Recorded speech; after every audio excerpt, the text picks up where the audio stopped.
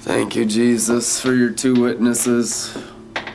Thank you, Jesus, for getting us real. Thank you, Jesus, for loving us so much that you save us from ourselves. You save us from our pride, our performance, and our looks. You save us from the cares of the world, the pretending before men to be something in the flesh, the facade, the fig leaves, the curse of the fall, religion. You save us from our religion. You save us from our works. You save us from our thoughts and ideas that are just absolutely stupid. You save us from ourselves. That's what he's saving you from. He's like saving you from your sins, and then it's like, well, let's go save others, and you're like barely saved, trying to save others. It's like, you almost have no judgment of the judgment seat of Christ in your heart, but now you're a 2-week Billy Graham, a 2-week David Hogan, a 2-week Joshua Mills, a 2-week Bill Johnson, a 2-week Bobby Conner. And it's like these men have gone through 20, 30, 40, 50 years of refiner's fire in their hearts, and it's like, how about you go through some refinement in your heart? How about you drink the cup of the Lord? Are you going to pass that cup? Are you going to drink that cup? There's only one cup of the kingdom, and it's the cup of Christ. Most people, most Christians reject drinking the cup of Jesus. Can you drink this cup that I'm giving you? And the Apostle Peter said, yeah, we can drink it. That's what makes him an apostle. It's like, yeah, I am down unto death, crucified upside down. I don't care. All right, cool. You're great in the kingdom. Simple as that. Can you drink his cup? His cup of death. It's a cup of death. People are like, oh, I don't want to die. Until you drink his cup of death, you'll never walk in one drop of glory. Philippians 3:10 says, we have been baptized into his death. If you are not baptized into the death of Christ, that is why you're not walking in any Holy Spirit power at this moment. Truly, the overcoming of the fear of death is the beginning of the Holy Spirit working powerfully through your hearts. First of all, you got to know he's good. He loves you. That's wonderful. That's a foundation. God is love. Now, he's going to kill you. Crucified with Christ is not optional. You're an altar. Your body is put on the altar and killed. Kills the flesh. That doesn't mean he gets you sick. That means he actually renders you helpless to your idea, your will, your religion. He renders you helpless. When you're bound as a sacrifice with cords to the horns of his altar and burnt as a living sacrifice through your soul, he renders you helpless. And if you're not bound with cords to the altar, you're not a living sacrifice. Holy. You're not holy. You're not acceptable because you're still doing your own thing apart from his throne. Are you a doer of your own thing? Are you a worker of iniquity? Are you a practitioner of witchcraft? Do you still love witchcraft? Most Christians love witchcraft. They love works.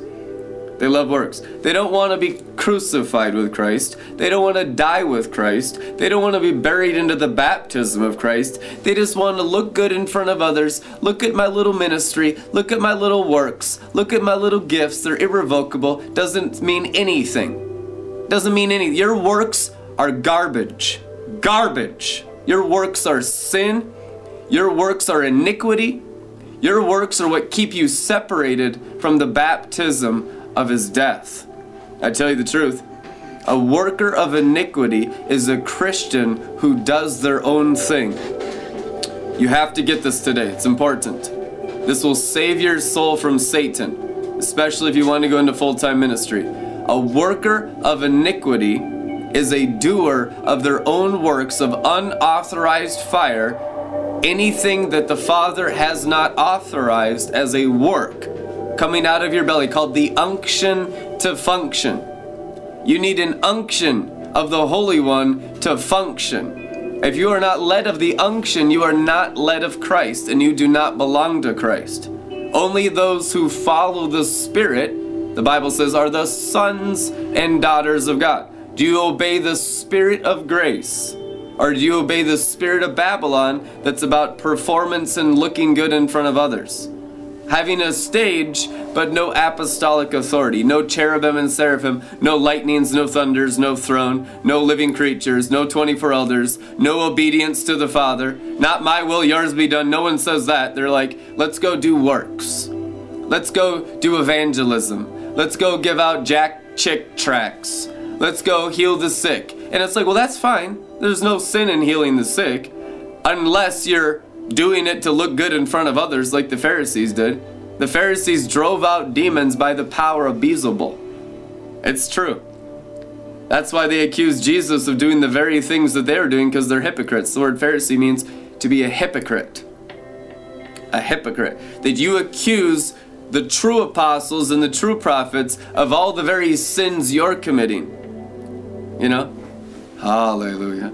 And it's like, who's the Pharisee? The one that's not buried into his death, that doesn't know the fragrance of his tomb. Everybody wants the resurrection life, but nobody wants the death of Jesus. Let me tell you, the death of Jesus is not Tartarus torment with the fallen watchers.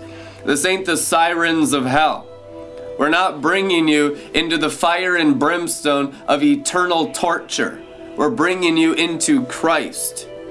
The tomb is the sweetest thing that could ever happen to you, and you want to be sealed in his death.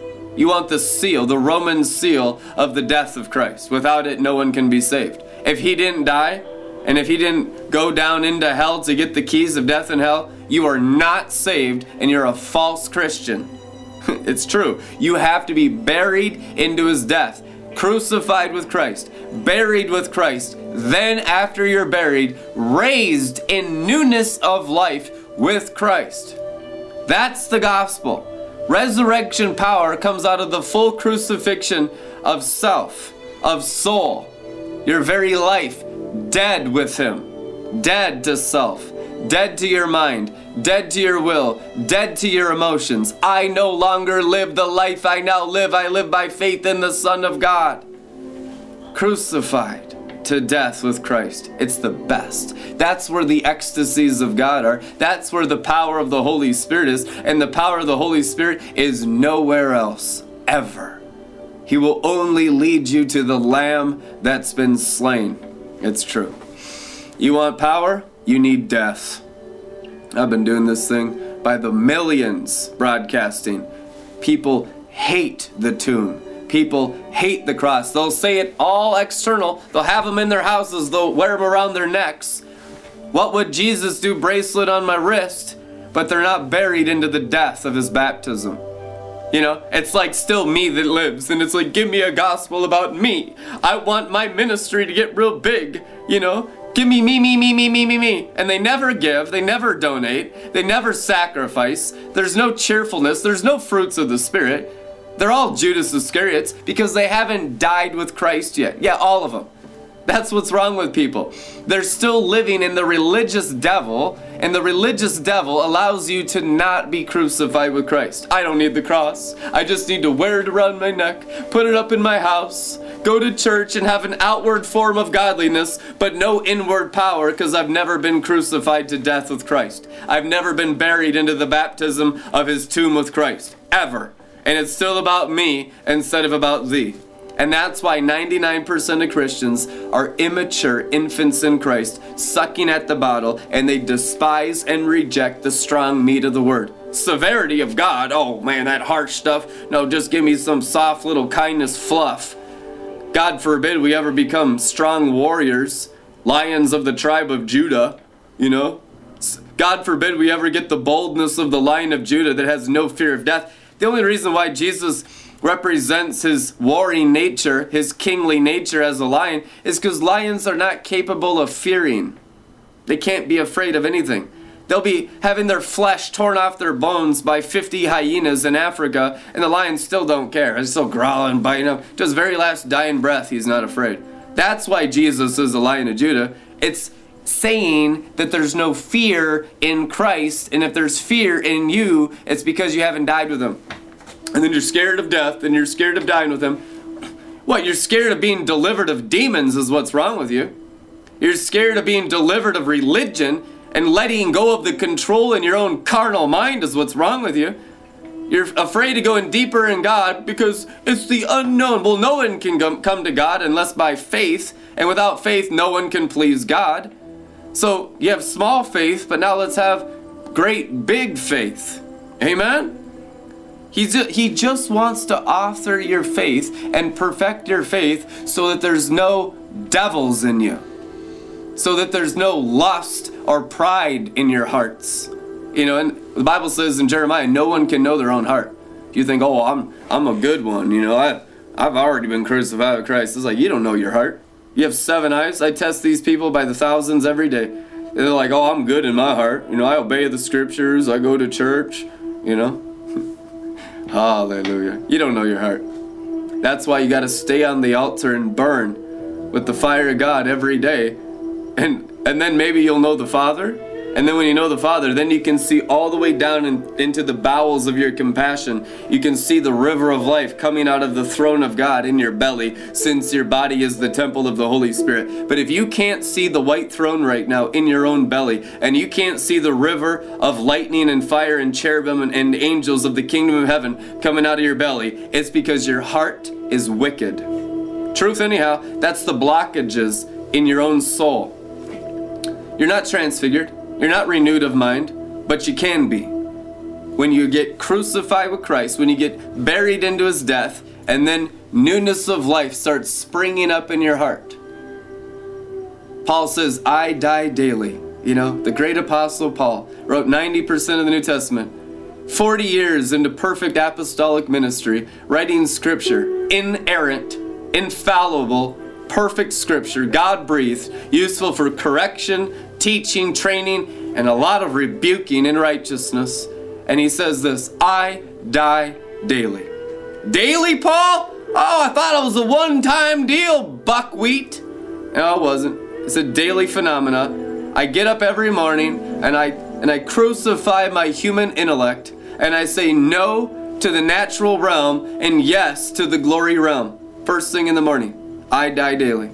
You've been crucified with Christ. You've been buried, and you've raised the dead. You got 10 million converts in Asia Minor, and he's still dying daily. You know, because the devil's a bad devil, and you got to keep your feet on the pedal to the metal.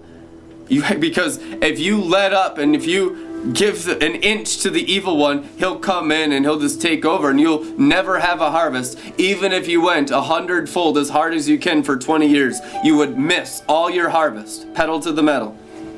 Because he is a bad devil. He will steal your harvest. He will steal your people. He will steal all your resources. Satan's main nature, as seen with Ananias and Sapphira and Judas Iscariot, is stealing. Now, if Jesus was stolen from in perfect ministry for 3 years by Satan himself, what does that say? If Satan was stealing from Jesus, like the Bible says, for 3 years, what's the nature of the religious devil, of the religious spirit? It steals. It never sacrifices heart. It just takes from God, but never dies to self. What makes Judas... And a lot of people have that same Judas spirit, which is called a religious spirit working in their heart. Why they never donate, why they never give, and it's always about me and building my thing. And that's what Judas Iscariot was like. He's a religious spirit. And that same thing, the problem with Judas is that he never was buried into the death of Christ. That's how you know if you're serving Satan and not Jesus. And there are many Christians that are serving Satan, that have that religious Judas Iscariot spirit working in their hearts because they're scared of being crucified with Christ, buried into the death of his baptism, and they're not walking in the newness of his springs of the waters of living glory. And the chief shepherd shall lead them to the springs of the waters of life. I tell you the truth. And we're stomping out those snakes and scorpions, because this is what's wrong with people and why only 1% of Christians even give tithes in America. It's because they're so filled with religious spirits in their hearts, and they can't know their own hearts, and they're not obeying God, they're obeying Jezebel. So the spirit of Elijah comes with the river of life out of our belly to bring judgment, to withhold rain from people that don't sacrifice from their heart. The disobedient get no rain. I tell you the truth. The two witnesses will bring such torture upon the false Christians, the foolish virgins, the goats and the tares, that they'll become sheep, that they'll get real. Unless you discipline these people, they'll never repent, because they're spoiled brats.